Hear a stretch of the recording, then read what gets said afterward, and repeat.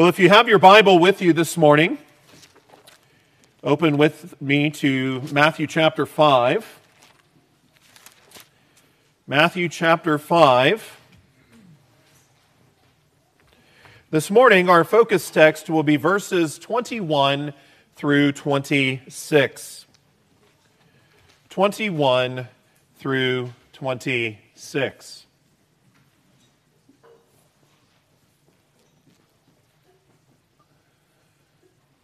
Indeed, hear now the very Word of God. The Word of God that is holy.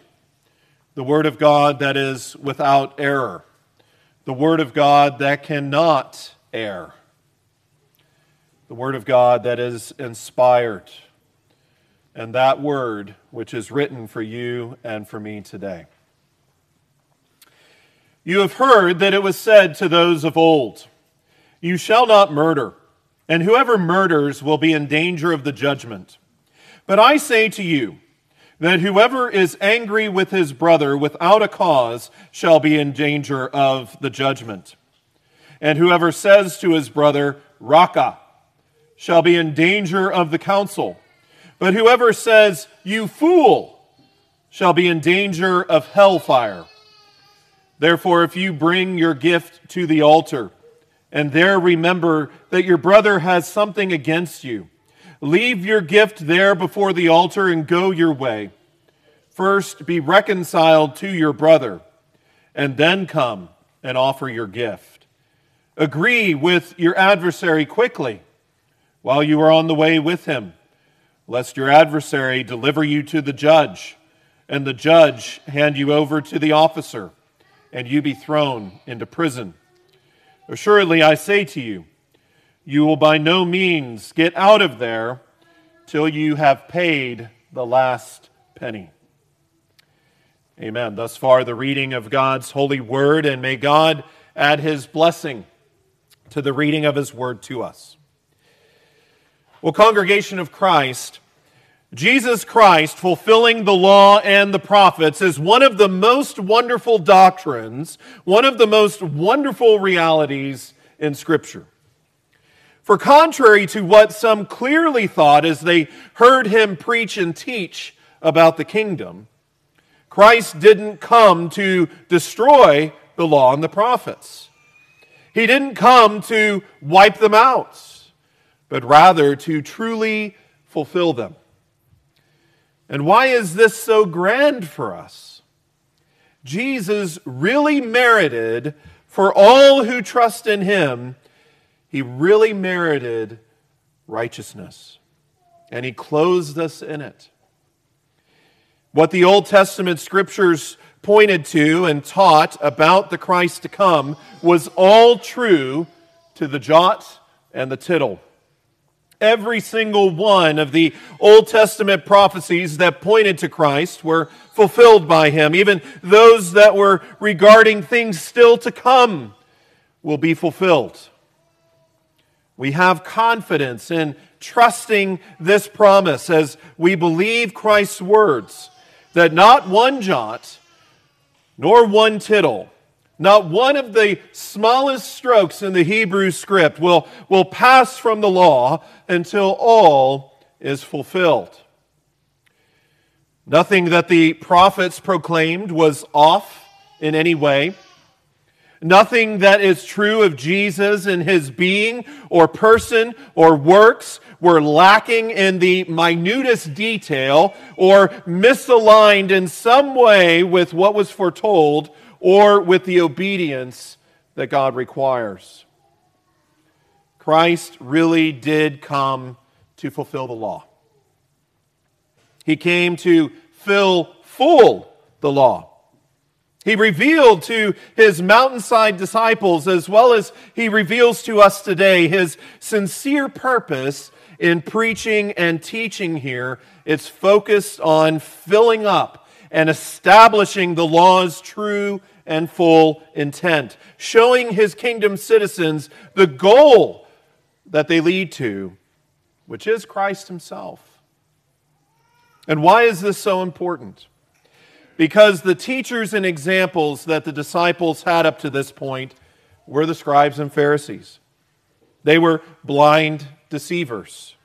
They were whitewashed tombs that looked great on the outside but were dead on the inside.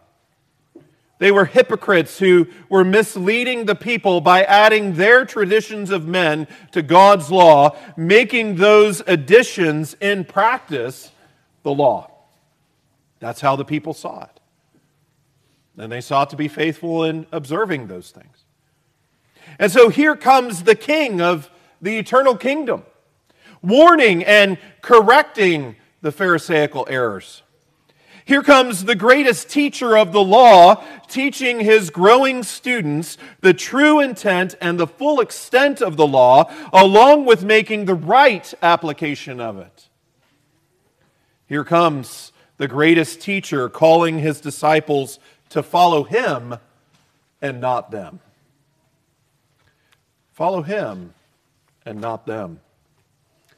So as we consider Jesus' first lesson in the law, let's look at what he says regarding murder beginning in the heart. We'll see that in verses 21 and 22. The path to reconciliation, verses 23 and 24. And the great cost of sin, verses 25 and 26. So look with me at verse 21. He says, "You have heard that it was said to those of old, 'You shall not murder, and whoever murders will be in danger of the judgment.'" Now, as we read these words that the disciples had heard that it was said, Christ said, Jesus addressed them, notice, as those who knew the law, as those who had heard the reading and the teaching of it in the synagogue each Sabbath. And note that the first lesson that Jesus gives is regarding their teaching on the sixth commandment. You shall not murder. And this is a true and accurate statement of the commandment, is it not? But what does it teach? The sixth commandment teaches true kingdom citizens that we are required to do all that is lawful to preserve our own lives as well as those of others. We are also forbidden from taking our own lives as well as unjustly taking the life of another. And we see that in the Shorter Catechism 68 and 69, wonderfully summarized for us. But notice that Jesus goes on pointedly to speak to what came next in their hearing. You've heard it said, you shall not murder. But they also heard, whoever murders will be in danger of the judgment. This was the commentary of the scribes and Pharisees. And what was this judgment that they spoke of? Well, they pointed to the judgment of the courts of the elders and the judges that sat at the gates of the cities. Usually there were 23 judges in a court who tried, condemned, and executed murderers. Now, premeditated murderers were liable to capital punishment, and those guilty of unintentional manslaughter to the judgment of the city of refuge. Now, some of you may be thinking, well, what's the city of refuge? I haven't heard of that before, or not familiar with that before. Well, there were actually many cities of refuge. And the cities of refuge were those where guilty parties were given asylum until their case went to trial. And therefore, whoever committed murder was in danger of their judgment. But what does the king and the true lawgiver say? Look at verse 22. But I say to you that whoever is angry with his brother without a cause shall be in danger of the judgment. And whoever says to his brother, Raka, shall be in danger of the council. But whoever says, you fool, will be in danger of hellfire. You know, the problem with much of the Pharisees' teaching on the subject was that the beginning of sin here had a limited focus on the execution of the external act of murder. And yet Jesus reveals that the full intent of the law goes far beyond the external act. Murder begins with the intention of the heart. Jesus teaches us, beloved, that this sin alone is worthy of damnation. And this is a sobering thought, isn't it? Jesus teaches us in Matthew 15, verses 18 and 19, he says, "Those things which proceed out of the mouth come from the heart, and they defile a man." And notice verse 19, "For out of the heart proceed evil thoughts, murders, adulteries, fornications, thefts, false witness, blasphemies." That's a serious and daunting list. But out of the heart proceed murders. And what does this heart murder look like? Jesus says in Matthew 5, "Whoever is angry with his brother without a cause." Now, beloved, as the passion of anger is in view here, we're wise to remember that there is righteous anger and there is sinful anger. Be mindful of the command to be angry and not sin in Ephesians 4:26. We are called to be angry at sin, but our anger must not become sinful. We are justly angry at immorality, at injustice, and all other things that God hates, but Jesus not only helps us see the heart issues here, but also to better understand what sinful anger is as he draws the line. He says that anger is sinful when it's without a cause. And what are some examples of such anger being without cause? Well, examples would include having no cause or no good cause. I just did it because I wanted to do it. It was pretty simple as that. That would be no cause. Examples would include having no good cause, of course, in accordance with God's word, which is the standard, which is the determination of just and good causes. They would also include our anger having nothing good as its aim, but rather going after revenge or being fueled by resentment or going out of bounds with anger and headstrong acts of violence. And so considering this line that Jesus has drawn, see the three dangers that he lays out in verse 22. Look there at verse 22. What does he say? He points out three: anger, pride, and hatred. In regards to anger, those with such sinful anger in their hearts would be in danger of the judgment, he says. And those who would sin against his brother by calling him a scornful word, using the insulting word of raka, which means you empty fellow. And of course, maybe some of us today, if somebody were to say that to us, we'd be like, huh? What? Oh yeah, okay, well, that doesn't really affect me or hurt me too much. But understand that this was a very serious word. It was an insulting word. And it would only come from a proud heart. They would be in danger of the discipline of the council. But further and thirdly, those who say to a brother, "You fool," show themselves to be malicious slanderers. Those words come from a hate-filled heart that falsely accuses another of being wicked and reprobate. And therefore, those who would say such things show themselves to be unbelievers and are in danger of condemnation, even the eternal condemnation of hell. Remember the Apostle John's words in 1 John 3:15.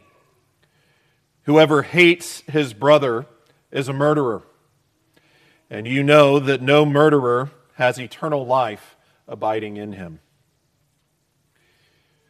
And so now, beloved, with an open understanding of the heart and the law, Jesus goes on in Matthew 5 to give a practical life example along with the path forward.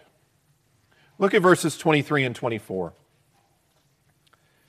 Therefore, if you bring your gift to the altar, and there remember that your brother has something against you, leave your gift there before the altar and go your way.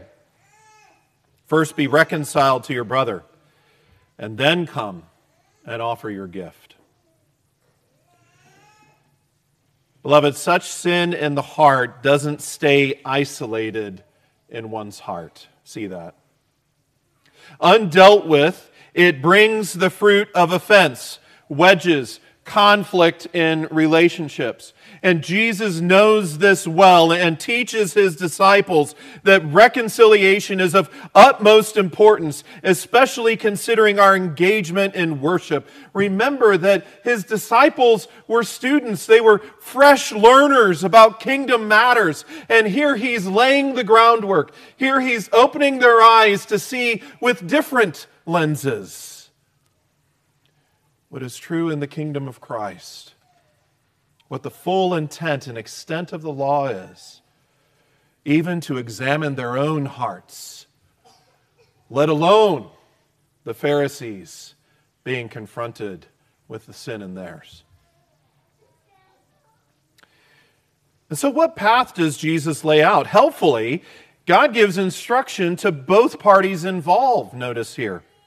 Whereas in step 1 of Matthew 18, step 1 guides the offended. Matthew 18, verse 15 says this, moreover, if your brother sins against you, go and tell him his fault between you and him alone. If he hears you, you have gained your brother.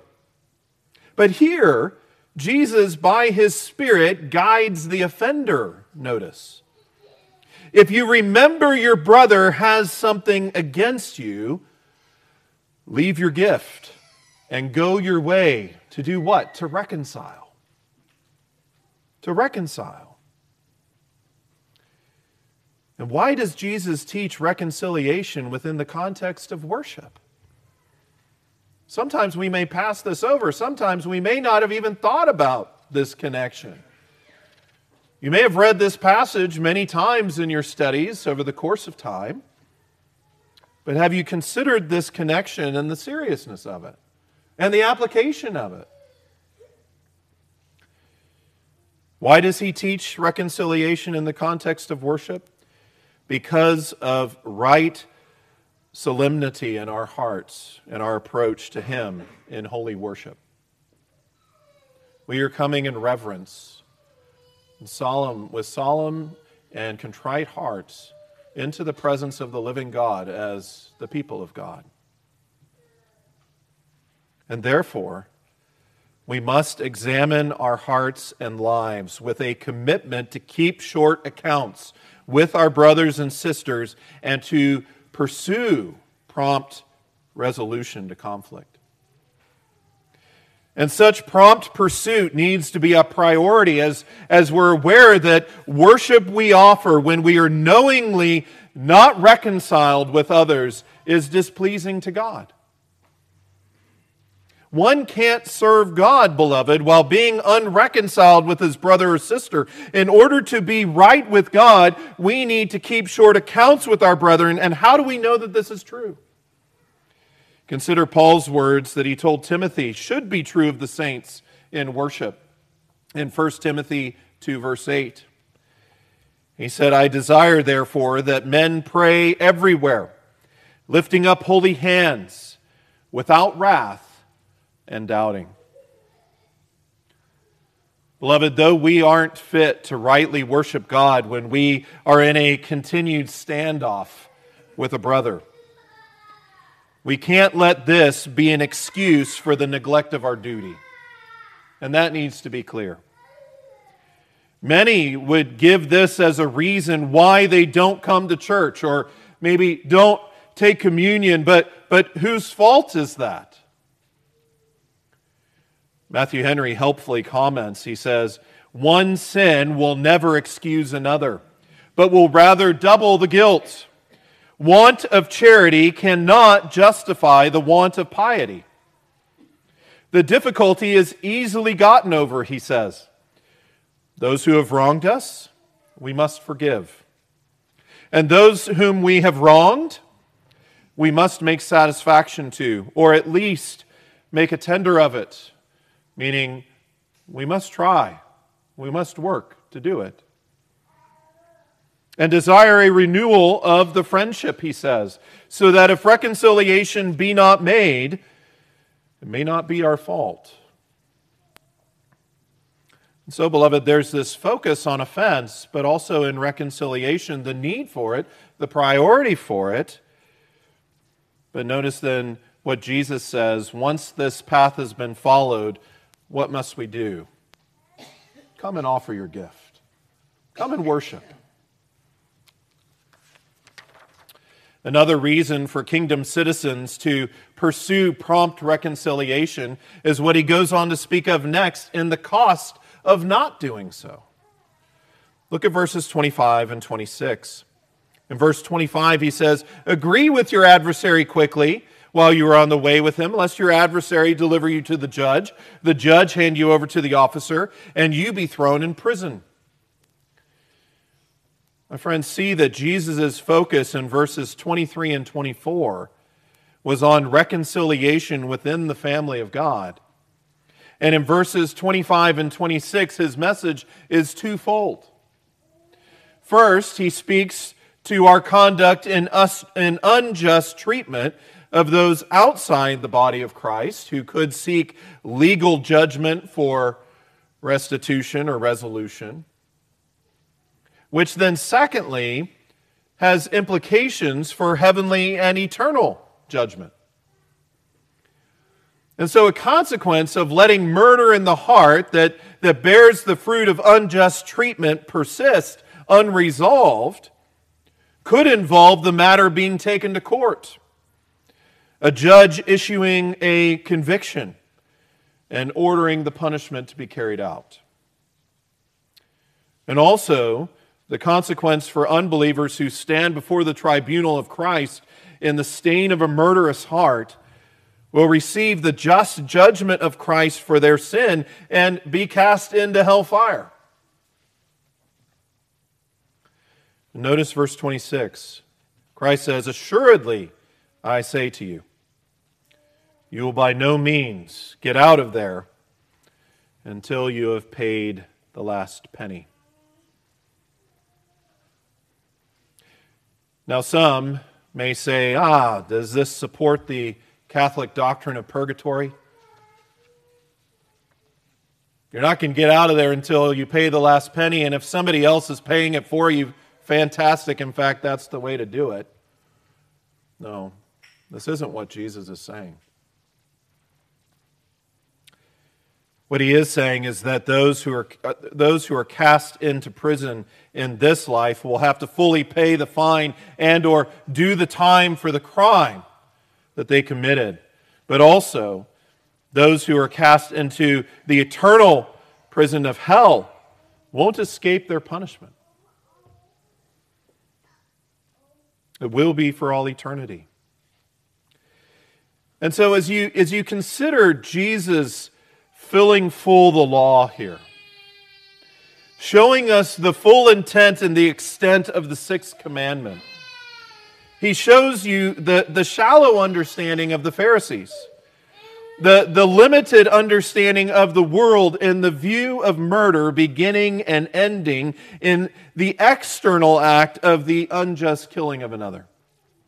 But it goes far deeper than that. Can you see the intention beginning in the heart?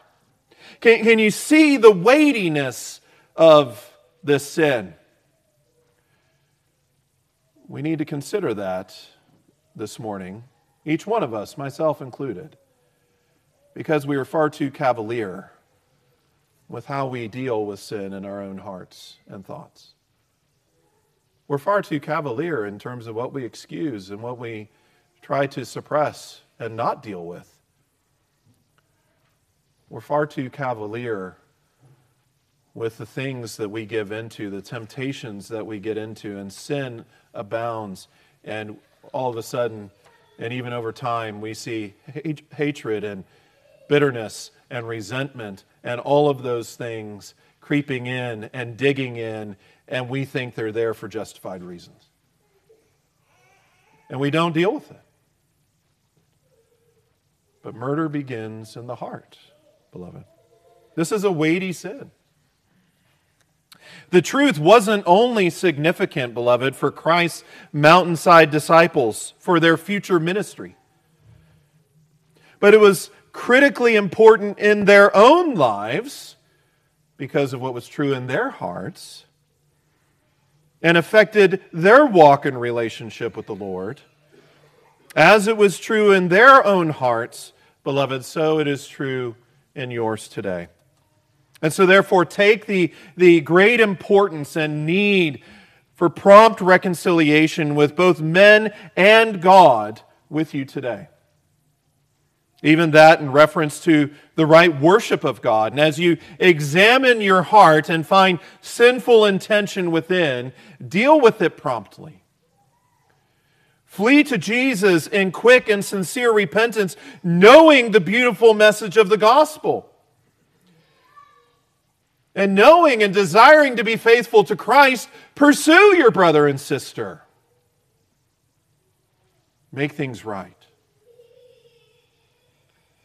Hear that the Word of God speaks to both the offender and the offended. Neither are justified in saying, the other one's got to go first. No, come. Let's talk. Let's deal with these things promptly to do what is well-pleasing to God. But see the beautiful picture of the gospel here. And as you hear these words of sin and consequence and judgment and justice, the wonder is that Jesus lived and suffered and died to pay for the sin of your murderous heart and to free you from it. This sin and all the rest were placed on him, and he received your sentence. He endured the penalty of the eternal wrath of God that you would have experienced in hell. And he received that and took that upon himself so that he would bring peace and reconciliation between you and God.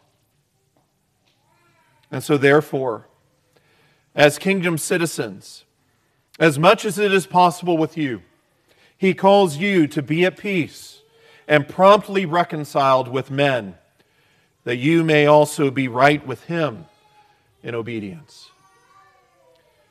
May this be a concern and a desire in all of our hearts. May the Spirit challenge us with the words of Christ here. May we understand more fully the intent and the extent of his law. Praise God for his word. Let's pray together.